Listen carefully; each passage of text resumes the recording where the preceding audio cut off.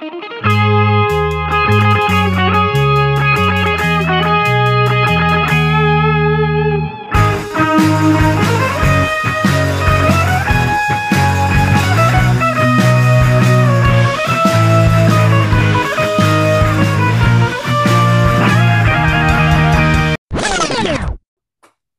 right, I'm late for a meeting. Me too. Here we are. Boop. We're here. Boop. We gotta incorporate the boop into lots. That was fantastic. Our guest is Michelle Dennedy. We had Super Mario Brothers. Our buddy Peter Kosmala. We asked him who's on the Rushmore of privacy. He dropped her name, and so I was like, "Yeah, she's gonna be." Yeah, she's a boss lady. She's crazy in a good way, you know. Like she's got a lot of energy, and a lot of opinions, which is awesome. She's done so much. Like how though? Like career resume, ludicrous. Yeah, it's ridiculous. I don't understand. I mean, you'd think she was 100 years old, but she's not. Like I don't know. She's done a lot, man. She's done a lot of things, and she's smart. First CPO at Sun Microsystems, acquired by Oracle. Worked at Oracle, McAfee's CPO, Cisco's CPO. Crazy talk. Yeah. Crazy talk. I've never heard of any of those companies. Yeah. Except the one you worked for. Yeah, except the one I worked for. No, yeah, man. She's made the rounds in like very powerful roles, man. And like CPO, when CPO was kind of like a novel thing still, right? Like new, yeah. And her Twitter feed, which we didn't get to talk about with her, it's M Dennedy. Like, it's great because it mixes her personality, humor. It's a lot of the values we try to put forth on this show about privacy and about life and about the 5 to 9, mixing your real life and all that stuff. So her Twitter feed is authentic. It's nice. What I like about it is, like, to your point, it's just human, dude. Yeah. Like it's just human. And there's so much pressure all the time. I feel that pressure too, because I'm kind of like I don't know what the right word is, but like just I'm out there. Excellent. But like, I share, man, and I'm emotional, and like a lot of the times, like that's looked at negatively, and I get feedback about it. But I'm not going to change. It's not going to happen, and I think she's authentic in that way too. She is. Have you taken the MBTI Myers-Briggs? You want to hear a fun story about that? I just took it a month ago. Do I ever have a story for you? And I'm not going to share what I am. People can decide for themselves. But I can administer that, my friend. I can administer that examination to people. And I haven't in many years, but I definitely enjoyed learning about people's view of themselves versus the results on that test, and having discussions about. Was that from Prolexic? From way before. Before? Okay. Way before. Okay. Way before. Way before. Well, so yeah, I'll tell you what. I'm not going to guess, but I know I'm an E, and I know you're an E. Maybe you may have little I's in you too, but I'm becoming more I than E. I used to be way extroverted. I used to be like, all I want to do is hang out with people. All I want to do is be with friends. And over the years, I've gotten more energy from my alone time as I've gotten older. I think because people only see me when I'm being public, they assume I am an extrovert. Right. Because when I'm in that light, I'm very outgoing. Yeah. I spend more time alone than I do around people. I mean, you know me, man. I live alone for the last 2 years. I always comment on the show how nobody comes here. Like, I actually live a pretty solitary. Sounds bad, but I love solitude, man. You follow me on Instagram. I don't have a tremendous following. You see that almost everything that I post on there is by myself. I spend a lot of time alone recharging so I can do things like this. Well, this is how you're the Superman of privacy. You have your fortress of solitude where you go and you put your little crystals in and you listen to some hip hop and you go on a camping trip and you're good. Yep, that's exactly right. And to that point, like, it's interesting. Like, we're watching Simone Biles like kind of do some really revolutionary things at the Olympics. Like, not so much win a bunch of gold medals, but say, not in the right headspace to do this. And I'm not here to, I don't feel performative right now. And so I'm going to withdraw. I can feel her on that a lot, man. Like, sometimes I don't feel like putting on the dog and pony show. and I withdraw and go into my safe spaces, which don't include a lot of people. And I don't know, man. I need that recharge. I talked to my wife about this recently around like the Naomi Osaka with that's another great example. Like, so it's a long conversation we can have on another pod, but it's nice to see people inching towards comfort around talking about what makes them comfortable and not comfortable. And like, I don't feel good about this, so I'm not going to do it because I don't feel great about it. I'm a big tennis guy. So there's another professional tennis player, Nick Kyrgios from Greece. He's like, I don't care if I win a Grand Slam. I don't care. And that's a weird thing to say, in the tennis world. People are like, what do you mean? Like, aren't you like, completely dedicated to that for the rest of your life? And he's like, no, I'm not. So. No, I saw I know we got to get busy, but I saw an amazing interview, and it was a European, I think, basketball coach who got asked like, oh, you let so-and-so player like miss the championship game to go have the birth of his child. Like, oh, have the birth, watch or be present for the birth of his child. And then you lost the game or whatever. It's sort of in a critical sense, the question was being asked. And the coach, man, he hit it out. You can Google it. It's like, if you go on YouTube and type in like basketball coach childbirth, it'll pop up. Yeah. But anyway, like he basically said, do you have children? Because that's the most important moment in his life. And of course he went. And I would have been mad if he would have stayed. Like, that's the job. Like, hello, like this is just his job, man. Like, he's having a baby. Like, go be with your baby. And also it's basketball. Also, as the coach, and like with your wife, like managing your people and your relationships with your people. Like I've pumped up Phil Jackson's book 11 Rings before, but I'll do it again one more time. Like, the way he deals with Dennis Rodman is different because Dennis Rodman needs different dealings. He's a different person, and like he needed to allow him to do certain things, and it's just like Dennis Rodman has had a lot of struggles, and a lot of his struggles are less about, and I don't know Dennis Rodman, but seem less about like his idiosyncrasies and more about society's lack of acceptance for them. But anyway, whatever. Let's talk about privacy. Yeah. All right. We won't. I need to talk about flies. I got flies on my mind. All right. Sorry. Push record. We're going on. All right, yeah. Record on this. I was in federal court one time, and I had a fever. I was sick as hell. And I had to drive all the way. I was living in Miami. I drove to Orlando. I get in front of this judge, and I untucked the button on my tie. I still had a tie on, okay, but loosened it a little bit.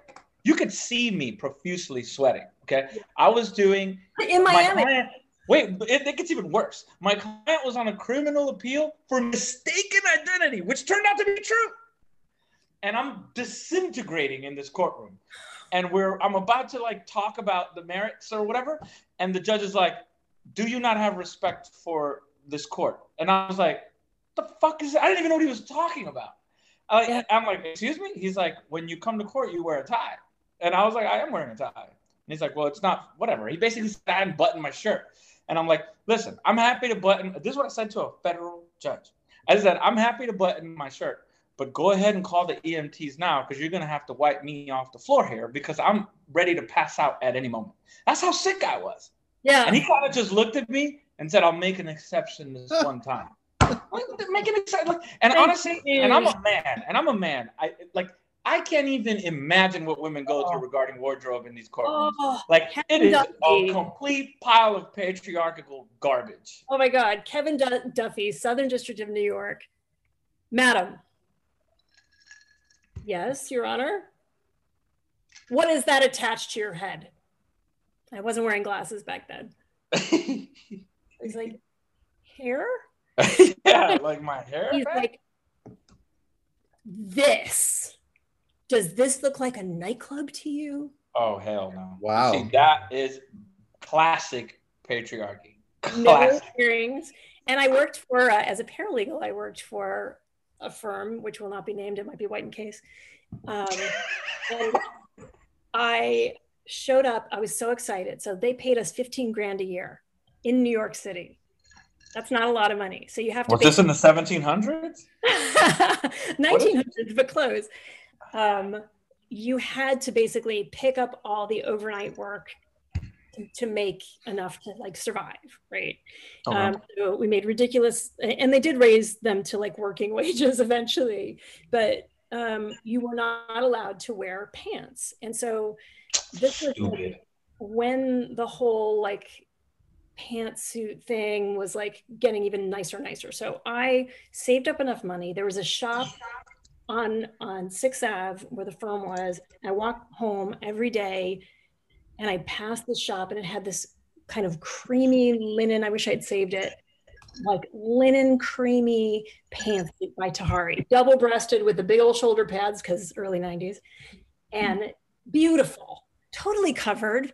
So I bought the thing. I saved up. I bought the thing. I wear this to work.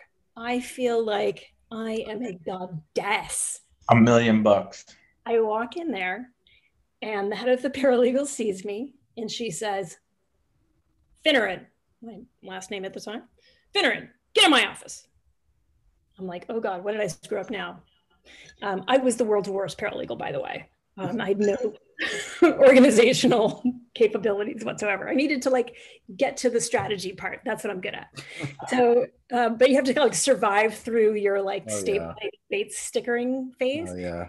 So I get in there and she says, are you not aware of the dress code at this firm? What?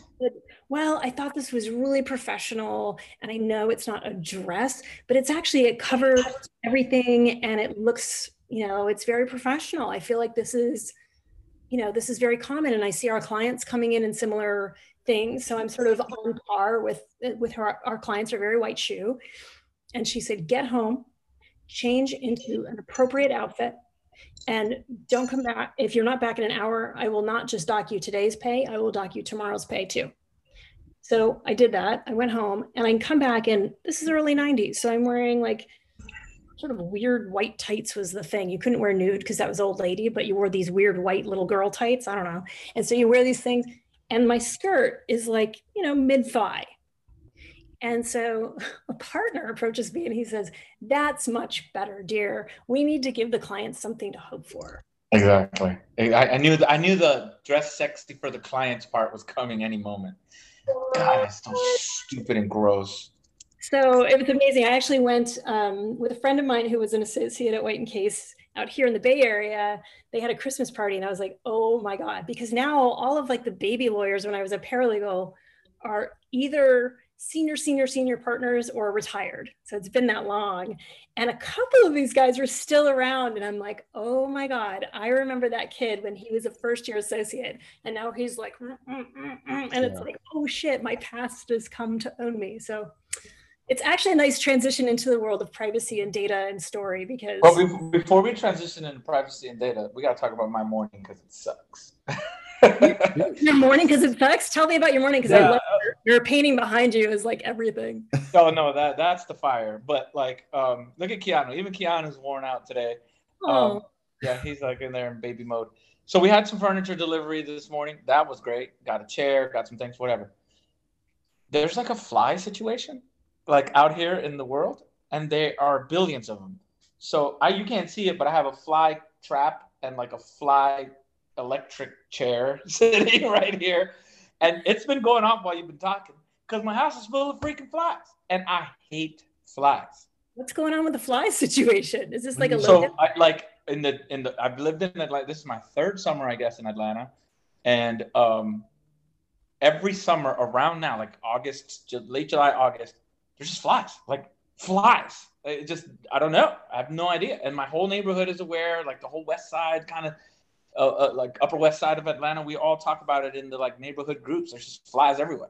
Yeah, but to be fair, you've got all that raw meat sitting around your house. I do, man. I just keep pounds and pounds of beef laying around the house. Yeah. Like, all of my victims are like piled up. I need to bury them. It's true. It's true. My house is just a big seductive burlesque for flies. You're absolutely right. Seductive burlesque with an electric chair. With an electric chair. I like that you called it an electric chair. Like, well, it's not really a seating place, but I guess flies do. Don't flies like they do sit? They do sit. Well, when they sit on that thing, it's a wrap. They're doing kind of squat burpee thing.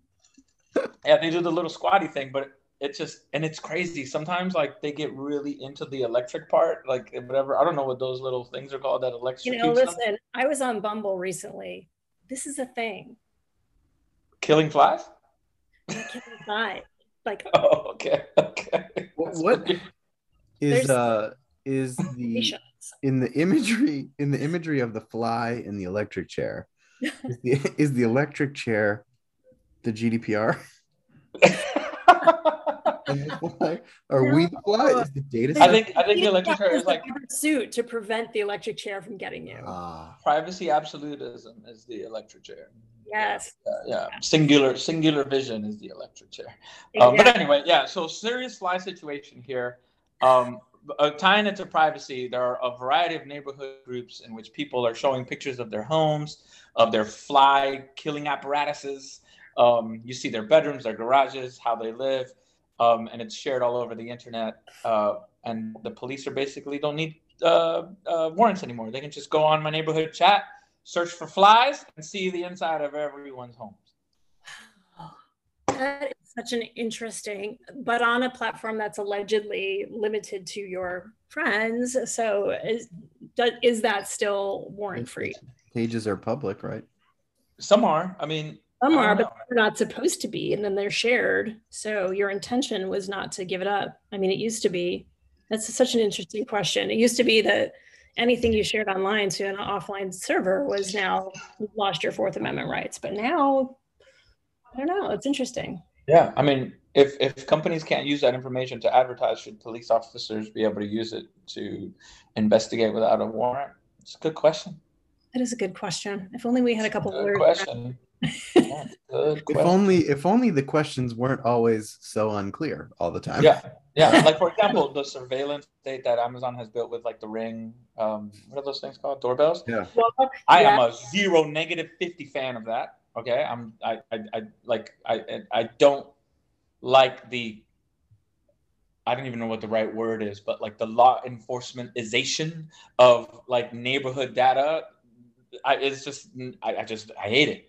It's so creepy. I had a stalker and I had to drop off something. I'm trying to say it in a way that I don't reveal who the stalker is. Did you hear that? Did you hear the death that just happened? You guys don't hear that? Death? Oh, we just had another death, you guys.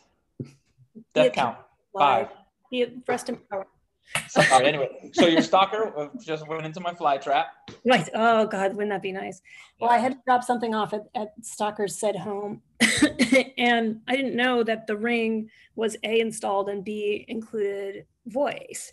And so I was talking to the individual that had things that needed to be picked up at said Stalker's home. And that entire conversation was recorded. And then the stalker reached out to me and was like giving me a whole bunch of grief about, stuff that I had said that wasn't, it just was dumb. It's worthless. Hey, look, my neighborhood I live in a series of townhomes, and there's probably about 9 right here in this little garden area that I live in. I've got a Google Nest Cam, and I don't have audio recording unless I have it by design. I don't want it listening all the time. But like every one of us has a Ring or a Nest. You can see them at night. You see the little lights glaring, right? So when I walked Keanu at night to go pee, I'm being watched by a minimum 9 cameras, right? And listened to by 9 cameras because it's a tight space. I mean, when I do turn on my Nest, I can hear people talking all the way across, like, I don't know, the foyer or whatever that thing is out there. And so, like, surveillance state. And then now if you're saying, like, law enforcement has access to all of this because it's, like, public data, I don't know, man. It's my data as far as I'm concerned, but we'll have to see. Let me give you, like, so maybe the flip side of that scenario is that you could test out new material. Like myself? Yeah, like your comedic material, you're walking the dog and you're like, I just flew in and boy are my arms tired, Yeah. But like let's just be really let's just vote on Alexa for that joke. But let's be like really, really primitive about it. What if I'm on a phone call and I'm just like primitive is not the right word. Basic. Let's be really basic about it. Like I'm on a phone call with I don't know, pick somebody, my lawyer, my grandmother, my accountant. Anyone that has now I can't do this outside because I'm terrified. Like I used to go outside for privacy on calls. Now it's like the opposite. I've got to like hide somewhere, right? So there's that. What if I want to scratch my butt? Can I do that in peace at 10 o'clock while I'm walking my dog without the possibility of it showing up in a meme on Instagram? Because we've all seen the like door cam memes of people, like whatever, the UPS guy tripping or whatever it is, like whatever it is. So I don't know, man. It makes me extremely uncomfortable to have like there's this idea that we're going to stop the government from creating a surveillance state, but then we allow corporations to build it, and a lot, including mine. Like there's a lot of companies involved in the building of like this surveillance apparatus. But the ones that make me the most uncomfortable are the ones that listen and watch versus like, whatever, like some of the stuff that's been going on for a long time. Like you're actually seeing my person. Pedro, I want to ask a question of Michelle now based on what you just said. So like, that's where we are today. You've done a pretty good job of articulating that, like some of the challenges of where we are today with technology. If you go backwards, you've been the CPO of Sun, you've been the CPO of McAfee, Cisco. You've seen the evolution of privacy across multiple companies, your own company. Like what, so zoom out for a moment. Like what has fundamentally changed from then till now? I know a million things in the middle have changed, but what are the big sort of like in your mind, the fundamental pillars of change that put us where we are today, which is with additionally difficult questions? Yeah, I think there's a couple things. I think when I first, late 90s, early aughts, going from a patent litigator into privacy, which I look at as another flavor of intellectual property. It's got ethics involved. It's got all, rights and standards and a conflict between the privatus and the publicus. But I think back in the early aughts, it was fantasy. So we could talk about EduHealth or telehealth. We could talk about education at home. We could talk about on all the time. We could talk about actually not only collecting this stuff, because we could collect it. It was a lot of work. It was super expensive and only a few people were capable. Yeah. So you could sort of have a FOIA-like accountability, but it was mostly fantasy in 2000. Now here we are, 2021. And this is why I continue to proclaim, and I because I believe it's true, that the era of the surveillance economy is waning because of all of these things. So we had sort of a fantasy of surveillance will make us all safe. Like where it's like communism actually was not a bad thought. Everyone should have access to food. Everyone should participate. Everyone should be, a citizen of the collective as well as the individual, la, la, la. The application of communism has gone completely crazy. It goes back to Game of Thrones. It's not really that theoretical. So the theory of the surveillance economy sounded great. We could have all these new types of commerce. We could have groceries delivered at home. Oh my God. Whoever started Webvan is like crying, going, I told you in 2000, this was going to be amazing. And it is. But now I think this is where I say the transition is from the surveillance economy to the consent economy. I don't think that the surveillance economy is going to be sustainable. And I don't think it's just the massive class action suits that will find standing. I think the more we get used to the sensation and fear of being surveilled while we're walking our pets or going for a jog, that will be, going all the way back to like 1892 and 3, Brandeis, it was the sensation of fear that allowed assault to become a viable theory in law versus simply a battery. Like I don't have to connect my hand to your face to actually have that be a case or controversy. Now it's, when we first started thinking about identity theft in 2010 and talking about the pernicious nature of child identity theft, which was 10 or 11% of every breach was children's identities were a lot cleaner. People used to read the obituaries to take on someone's identity. It's much easier if you take on a baby's. They tend to complain less. Parents getting into financial and social duress, people who are on these offender registries, you can take on a whole new clean persona if you steal from a child. So when we started, literally a world tour talking about child identity theft as maybe a means for people to understand that the curation of your own personal story was going to be an economic, a social, cultural asset for individuals and for companies. That to me is heart and soul of the consent economy. Nobody seemed to care because they didn't feel that discomfort. They thought, well, good, if everyone has a Ring doorbell, then I can, as a woman, go out and run in the streets. And certainly as a Black man, I should be allowed to go and take a run because everyone will be watching now. So I'll be safe, right? Oh, when did that happen? So when did that, like, was there a moment when you saw the flip over? Yeah. I think it's really interesting. I think that if I put it on a timeline, I think a lot about maybe 2008. I think when things are very cozy and we're all making a lot of money, it's easy to momentarily stop and think, oh, maybe this is bad for me. It's when there's a real fear and reality of people actually losing their homes, their jobs, the economy really just crashing into a wall, that people started to think, who am I? What am I all about? What matters? And then now we've got the pandemic, and amazingly, we didn't see it after 9/11. We didn't see it in 2008. In both of those sort of national and international crises, the discussion about privacy took a backseat. It was like, we have to focus on national security. We have to surveil more. We need more data. Notwithstanding, the 9/11 report said to do exactly the opposite. It said we had all the data we needed. We need more communication with authorization. We need more collaboration. We need to stop building these silent informational empires. That's what the report said. But what the pundits all said is, let's get more, let's get bigger, let's surveil, let's all take our shoes off. It'll make us safer. The difference in the pandemic, when people were asked even early on, when like the Gapple thing came out with Google and Apple, oh, we've got a safer contact tracing. I was like, okay, yeah, you're not using Wi-Fi, but you are using Bluetooth, and it's all in the application. And so I was asked actually on a webinar, would I agree to be contact traced if they were using the Google Apple system? And I said, no, I still wouldn't.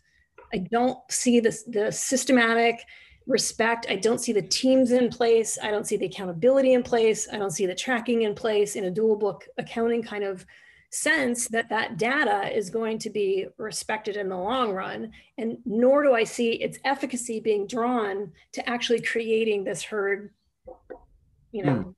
But so two things. One, like I like what you're saying. Like, we're moving from the surveillance-based to consent-based.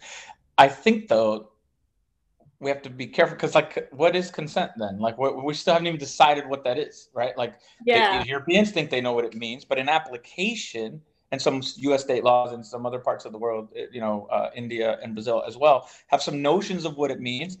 None of them all agree. And then the other component is like the application of consent is hard. And then also, can we ask people to change their minds? Like is consent forever? Is it for never?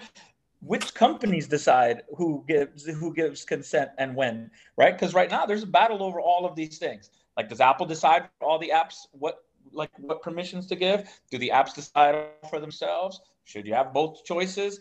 How do you present the choices? Is more information good or bad, depending on the outcomes you're getting? Like, these questions all need to be hashed out. Also, consent puts a tremendous burden on people. It puts a burden on people to be sophisticated privacy nerds, and that's not fair. We don't ask people to become seatbelt experts. In the law, we just tell them to put on, tell them to put on their seatbelt. So like, there's the issue here of how complex what we're asking for consent for is. And when I say we, I mean industry. What we're asking for consent for is, and then there's the next step. I think people are smart and have the capacity to do this. I just think people don't have the time to do this. Like, they're raising kids. Also, we have to frame it for people. Like, and the law has to allow us to frame it for people. The GDPR doesn't allow you. Like, it's fucked up. It doesn't allow you to do that. It doesn't allow you to say, okay, simply to a consumer, like, when you are acting in your X persona capacity, you're open to receiving targeted ads. When you're acting in this other capacity on this health website, I want different things. And like to your point, Pedro, people are definitely capable of making that statement, but the law needs to allow us to do it. Like figure it out. One more thing, yes, and one last thing: the consent economy is a commercial consideration. But the issues of life and liberty that governments control is never going to be subject to consent. The US government is not going to ask for consent to surveil people in Yemen. Like, that's not going to happen. They're also not going to ask Black people in America, and they're not going to ask brown people in America, and they're not going to ask whoever they decide is a bad guy. So part of the 2001 Patriot Act momentum is because it was brown people and minorities that were going to bear the brunt of the surveillance. Because I'm telling you, if it was white middle-class men, it never would have happened. Because Brandeis had white, male, rich man sensibilities of privacy. Absolutely. And when we're protecting that group, then everything's in order. Everything needs to be in order and transparent and clear, and there are obvious boundaries. But when it's other groups traditionally, look, man, like, we got to protect people. It's terrorism. And they'll point to one example. Sorry, Andy. Point to one example. I'm going to point to a big one. The biggest threat to the safety of children in schools is white men. Let's surveil all white men then. All white men, gun owners in America should be under surveillance. Let's see how that goes in the Fox News and kind of media hysteria around what should be and what shouldn't, right? Because the most dangerous actors out here doing the most mass killings since 9/11 are white men. That's a fact. That's not an opinion. It's mathematically proven. So let's take a giant step back. So this is why I say the surveillance economy is where we're at now. And I do use the word economy because I think both governments and private concerns are unfortunately right now led by power and money. So those are both economic concepts of what I have to give, what I have to share, how I distribute that, whether I'm a governmental entity or whatever, has to do with resources, power, and capital of some kind. So and digital currency comes into this, I think, in the consent world. If we look at the consent economy as consent as we conceive of it today, or even informed consent, which has at least 200 years of jurisprudence. So I'll take a side journey I think it was 2001, 2002. I did some DC thing and I said, this opting in and opting out shit has got to go. It's like knipping. You're bebopping. Like, stop making up shit that we don't have legal precedent. Informed consent is at least something that we have 200 years of precedence, at least here in the States. I don't know how far back it goes in more collective societies, but we at least understand the concept of sometimes when I get naked in a room with a strange man, it's okay. I know it happens, and it happens like at least twice a year. I'm going to do it again today, but it's going to be a woman. I haven't met her yet, but I'm going to get naked. It's okay with me, and I'm agreeing to do it because she's at Stanford Hospital and I have an appointment and she's accredited and she's on this registry of doctors and blah, blah, blah, blah. So all of that context, I never sat down and said, here's my recipe for who I am in this moment and what you're allowed to do, and you're not allowed to touch me here and you're not allowed to touch me there. And, so we have a concept of consent that is much more than the digital pecking. So I think that's thing number one is think about how do we create these cultural artifacts that allow you to feel comfort, for lack of a better word, I'm going to call that consent, of active, knowing participation. So the consent economy, and then the reason I say it's not just going to come in and replace anything, just like it was a fantasy in 2000 to have Webvan actually work consistently, or Uber, or all these other sort of new things, you needed a couple of things. And before any of those things happened in the aughts, in the late 90s, we had things like digital rights management. How did I know that any sort of entertainment or credit card payment or any of these other things could go out of the walled kingdom of one server farm and travel safely and securely-ish to other places so that you can have payment reconciliation based on credit instantly? So one of the reasons we couldn't get rid of child identity in 2010 when we really saw its rise was the desire and the devotion to instant credit, particularly in the American economy. So there's a lot of like things to get over, but the fantasy of consent capitalism, consent economies is there not a way, since we know that we have the capabilities of digital management, digital rights management, information sectoralization, rules, management, all of these things at least physically can happen, even if hard now, with quantum will happen whether we like it or not. And so you'll be starting to look at a qubit of information more like you look like a human being. So like Pedro comes here with, and this is why I love work from home, because I can like see all your stuff. Like I can get such a better sense of you than if you were in your little tie in your little office with your little framed degree. All of this information is hitting me hard. So I get a sense and I have a different instant capability of interacting. That's consent economy. So what would it look like then if instead of looking at just how many dollars you're reporting and how much tax dodging you're doing as a corporation, instead, what if it was the investable company is curating data that allows it to do business with people faster, to create relationships with employees or potential employees, customers, future customers? Do we care? Is it like a nightclub where it's like, I just want you to buy drinks and dance. I don't really need to like make sure that it's like you again next Saturday night when you come to dance, because eventually you're going to be like an old embarrassing bitch like me and you don't actually want me anymore. You want a cute little 20 young thing in your club. So I think we should be able to evolve as people. So earlier to your comment, should you be able to withdraw consent? Heck yeah. I'm not going to go home with this surgeon today and like get naked at her house. I mean, you never know. I love that. This is up to you. It's hey man. Hey, we're born free, man. Born free. Stranger things have happened. Yes. Not gonna judge, but I think that's the thing, and I think what we're proving out too with this all happening at the same time. Quantum's coming. Encryption is there will be quantum resistant encryption, of course. It will be reserved for the rich at first, but also digital currencies and the ability to trade on ideas. So as silly as NFTs seem like right now, I think they're such an interesting artifact of a future of a consent economy where an idea that I have, whether it's funded or not by a venture firm and turns into a thing, is it possible that you can start having an NFT-like economy around ideas? The problem, I think, is that governments aren't going to allow it because that means they lose control, right? And so if we look at what's happening to crypto right now, right, like the Chinese are releasing their own currency, there's all this talk about the digital dollar. Look, politicians have control and make laws.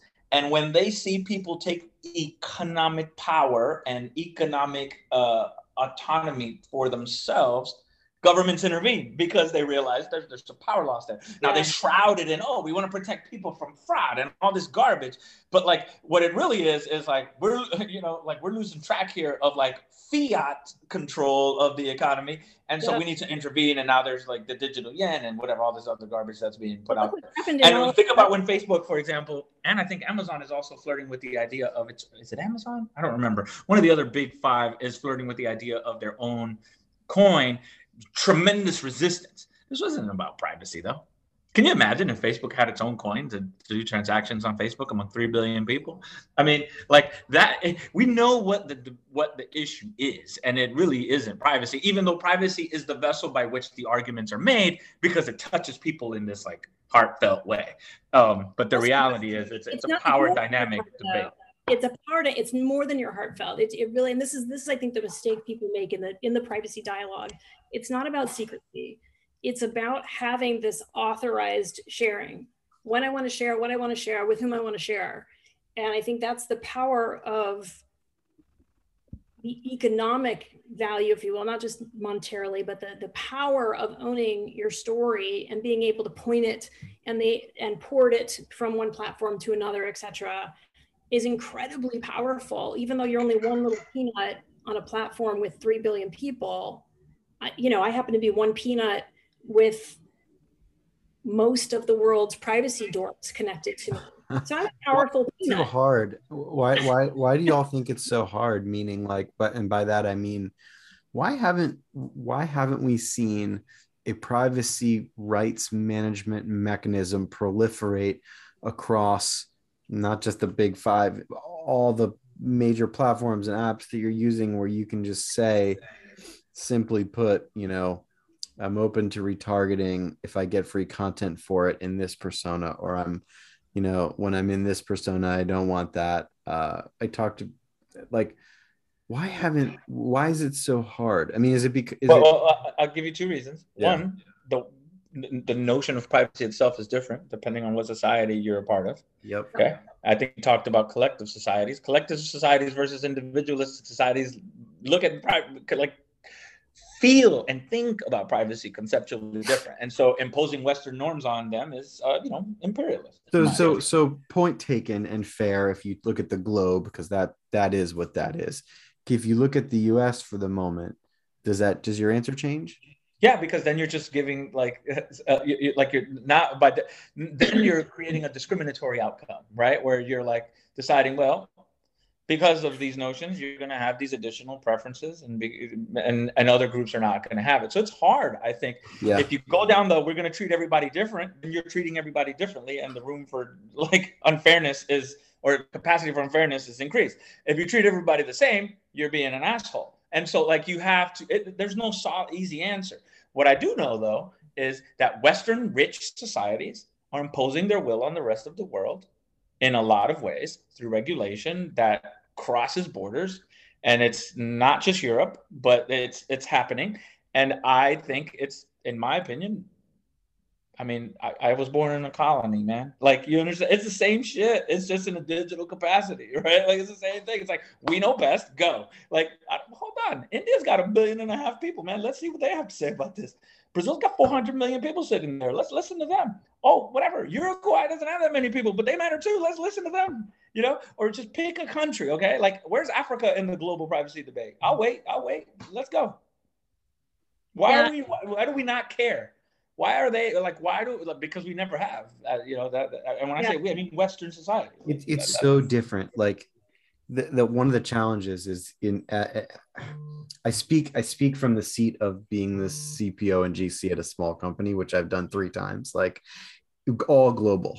So what makes it exceedingly difficult is I've got to construe all of those different potential laws, many, and then put into the context of their cultural values, makes it even nuttier to try to think it through. At my last company, we Starbucks was a customer of ours, and an affiliate of theirs in the Philippines wanted to buy our software, and we did it. But I had to, when I'm trying to construe that privacy rule in the Philippines, and I have to take that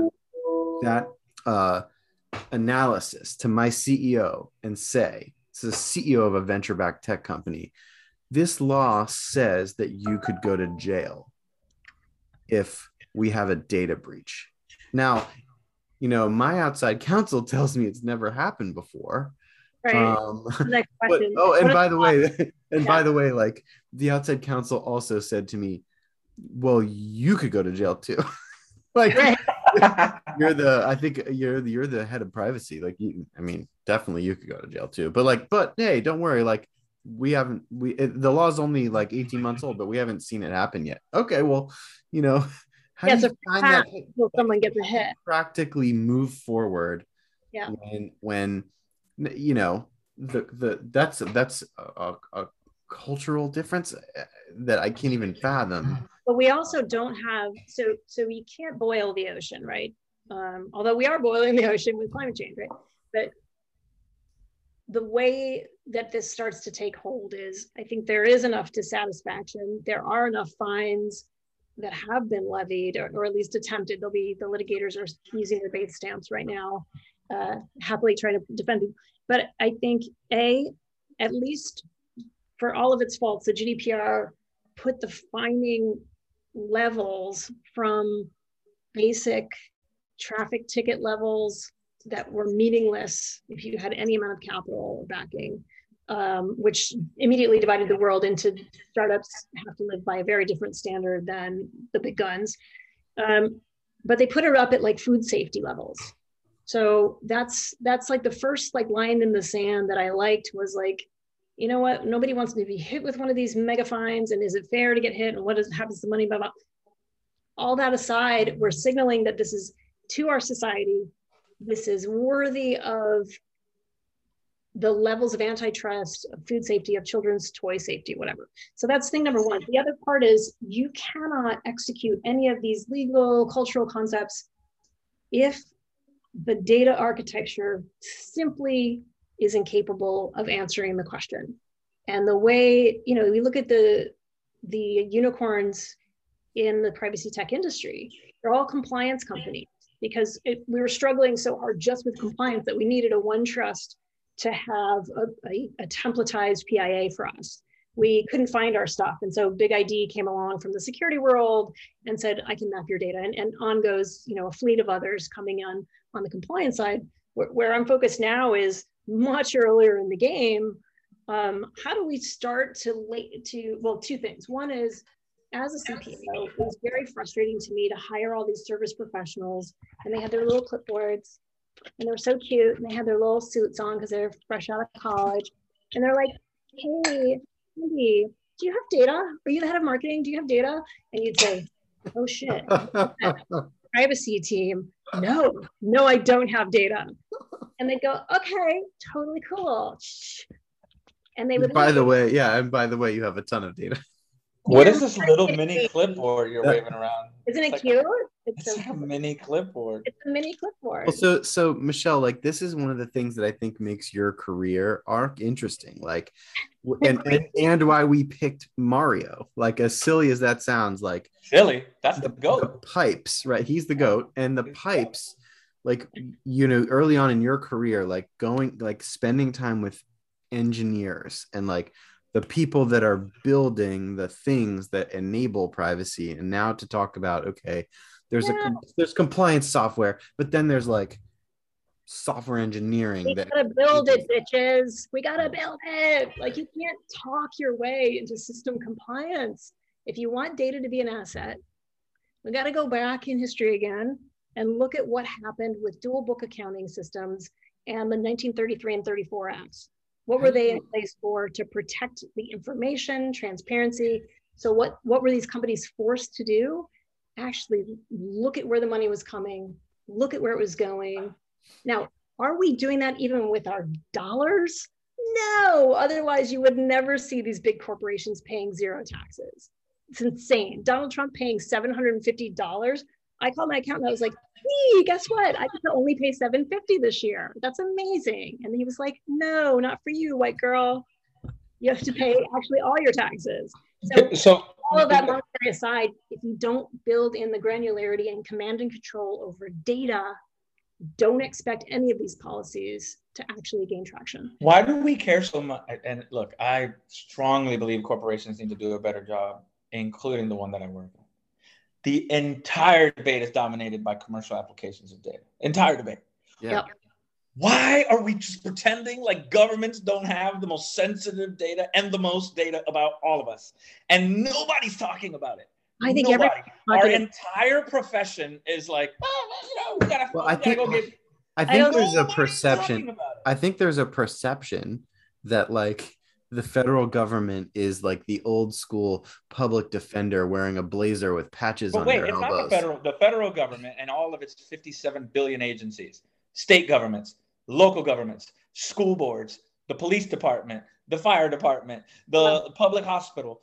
I just named a bunch, right? All of these organizations have the most sensitive records about my life. Literally, tax returns, healthcare data, arrest and criminal data. I mean, they have the most sensitive data about me. And it's Wild West rodeo. There's no like universal standards for data management. There's no unicorn helping all of them figure out how to manage their data more safely and maybe like implement some data retention and deletion practices. Nothing. Not only that, in Europe, for example, where there's this massive movement to like data minimize the corporate space, which I think is good. only expanding what governments can do with data, creating exceptions for all of them, you know, national security, investigative power, etc. Right? Like you go to London and it's the most surveilled state place I've ever been. I've never been to China. I'm sure China's worse. They've achieved adequacy now. Right now, they're an adequacy jurisdiction. Like, they like thinking. Right, and so like I totally am like being a Facebook homer here. Like Facebook needs to do better. Google needs to do better. Amazon, Apple, everyone needs to do better. We should apply pressure on these companies to be more transparent and like, you know, have better controls and give people more choice and be more explainable about like how they're using our data and for what purposes. And some use cases just need to go. Totally on board. Exactly. When are we going to focus on the biggest danger to life and liberty, which has nothing to do with what ad I see on my Instagram, right? Which is how the government is hoarding massive amounts of telecommunication records about every single person I talk to and every single conversation I'm a part of and every single location that I move through, they can access in a moment's notice, also in many cases without warrants. Like, yeah. Oh, I mean, without warrants, like I was proposed to, and I won't out the person, but I was proposed to that the FBI wanted to actually have a secret server farm within Big Corp. And the CISO was the one, or the CSO was the one who's like, and he wasn't even saying it to me. He was saying to the CISO, he's like, what do you think about this? And I was standing next to them. I'm like, why am I not included in this? I own this for this 165 country wide. What are you talking about? And he's like, well, we wouldn't be able to touch anything. We wouldn't be able to look at anything. I was like, did you not learn anything from the ACLU versus AT&T? Like, This is a thing. So the reality of also like the bedfellows, and I do think there are people focused on this. I don't think that it's a well-paid or advertised or, you know, commercially viable life. And so it's got to be like, you've got to be married to someone else or you have to come from money to do it, which is another indictment of our country, right? I'm a single mom. I can't fight that fight. I have to do something commercial. But that said, we have to also hold our leaders accountable, because in a different company than the server proposition, which did not happen, smugly, a very, very senior person was like, well, whenever General Alexander calls, I give him whatever he wants. Yeah. And I'm like, no. So I go trottle off to DC again. I'm taken through the maze that goes further and further and further down. I'm not in the skiff. I don't want to be in the skiff because I have this dual-headed role as a CPO. So I sit down outside of the skiff and I meet with young boys, fresh suits. Mrs. Dennedy, why are you being like in league with the terrorists? Right. It's always some garbage like this. Yeah, it's always some garbage like child molesters or terrorists. It's always some garbage like this. I was like, I used to work at the Justice Department, and I can't tell you how many times the words warrant came out of my mouth. And I was a junior lawyer, and this is in the mid 2000s, right, when the hysteria was. Yeah. We're in more trouble in that space than I think people realize. People have no idea how bad it is. And what I said to the guy, and as they got more and more senior coming in the room, as I didn't say yes, I said, the reason I keep saying no to you, let's start with, I don't trust you. I mean, obviously. But commercially, I had a grandmother. That's why I'm not sharing with you. And he's like, what does your grandmother have to do with this? Because she said, if you want them to buy the cow, don't give away your milk for free. She wasn't talking about data at the time. She's talking about something else. But I, at that time, had all the analysts, all the capability, all the specialists and the experts that actually could do the analytics to give them what they actually wanted, which was a certain amount of insights about the behavior of our types of users of our platform. And so I said, you know, the way to protect both of us and to prevent the very deep, wide, and pernicious roots of the poisonous tree, if you ever want to prosecute these terrorists and these child molesters that you're threatening me with being in league, then you need to have an evidentiary chain of command. So yeah, also go do some police work and stop looking for digital shortcuts. Like, I mean, there are mechanisms. The FBI can come back to your office with a warrant and ask you for whatever they want. So if you can't meet that threshold, have a nice day. If the cops knock on my door right now and say, Pedro, can I come into your bedroom? I mean, this conversation is not going to go well. And I'm in Georgia. I might have a pistol in my hand. You know what I mean? Like, isn't this, because no more threatening thing could walk up to my door than a police officer at night, at least from where I sit. Right? I mean, they're you know, and so like the likelihood of an ISIS member knocking on my door is very low.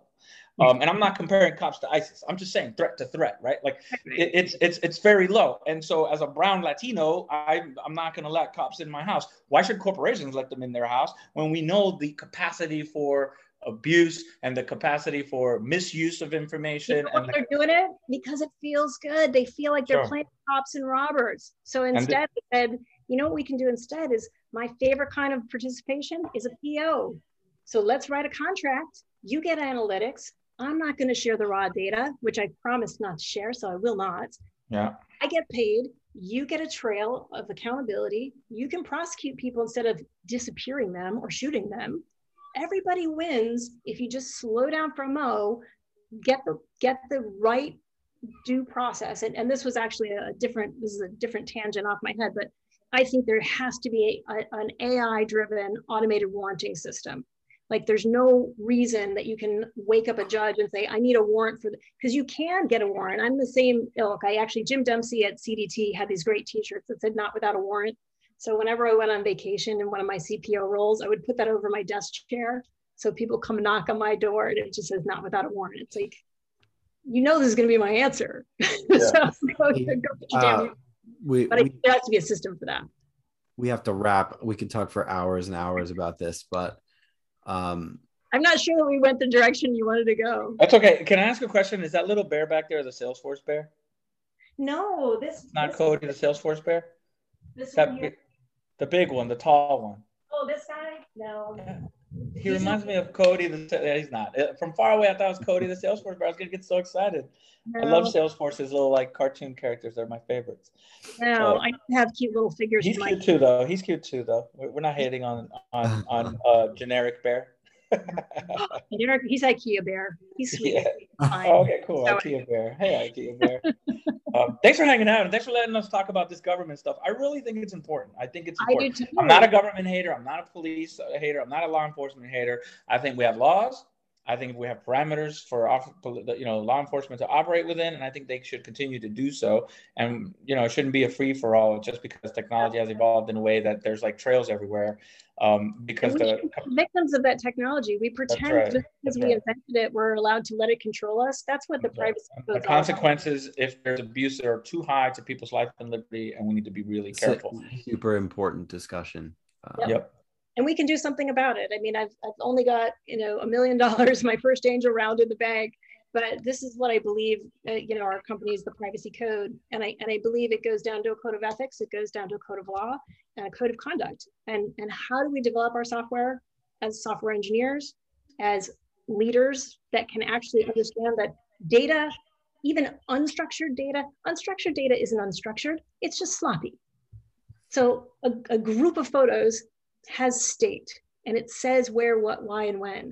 A database is a beautiful thing because it has a language. So the more we start listening to the language and less to the little teeny little questionnaires and quizzes. The little clipboards. Well, as you build this amazing technology, don't forget the brown and poor people that constantly get the short end of the stick as cool things come about. Yep. Because I think in protecting the people who need the most protection is important. And it should be protect the vulnerable by design should be something we talk about a lot. Yeah. And I tell you what, the untapped mine, not just in the US, I think all over the place are, and this is actually, I went on a bit of a rant on LinkedIn today. If you look at the statistics, women-led and brown people of color, the venture money, we only got as women 2% in the last year, 2% of this bonanza of venture capital. Look at who we are. Myself and my partner, Christy Edwards. We have to fight twice as hard. We have since middle school. We have to be twice as prescient about what's going on in history, what's going ahead of us. We got a kid over here we're dealing with. We got some meltdown of some like weak-willed little lily man who isn't used to being said no to. We are, as people who have never been invited to the table, women, people of color, other people who are allies to those people, we have to fight hard and be more creative than anyone else in every aspect of our lives. These are the people who need financing. These are the people who need to grow the next consent economy. I totally agree. That's the best final word ever.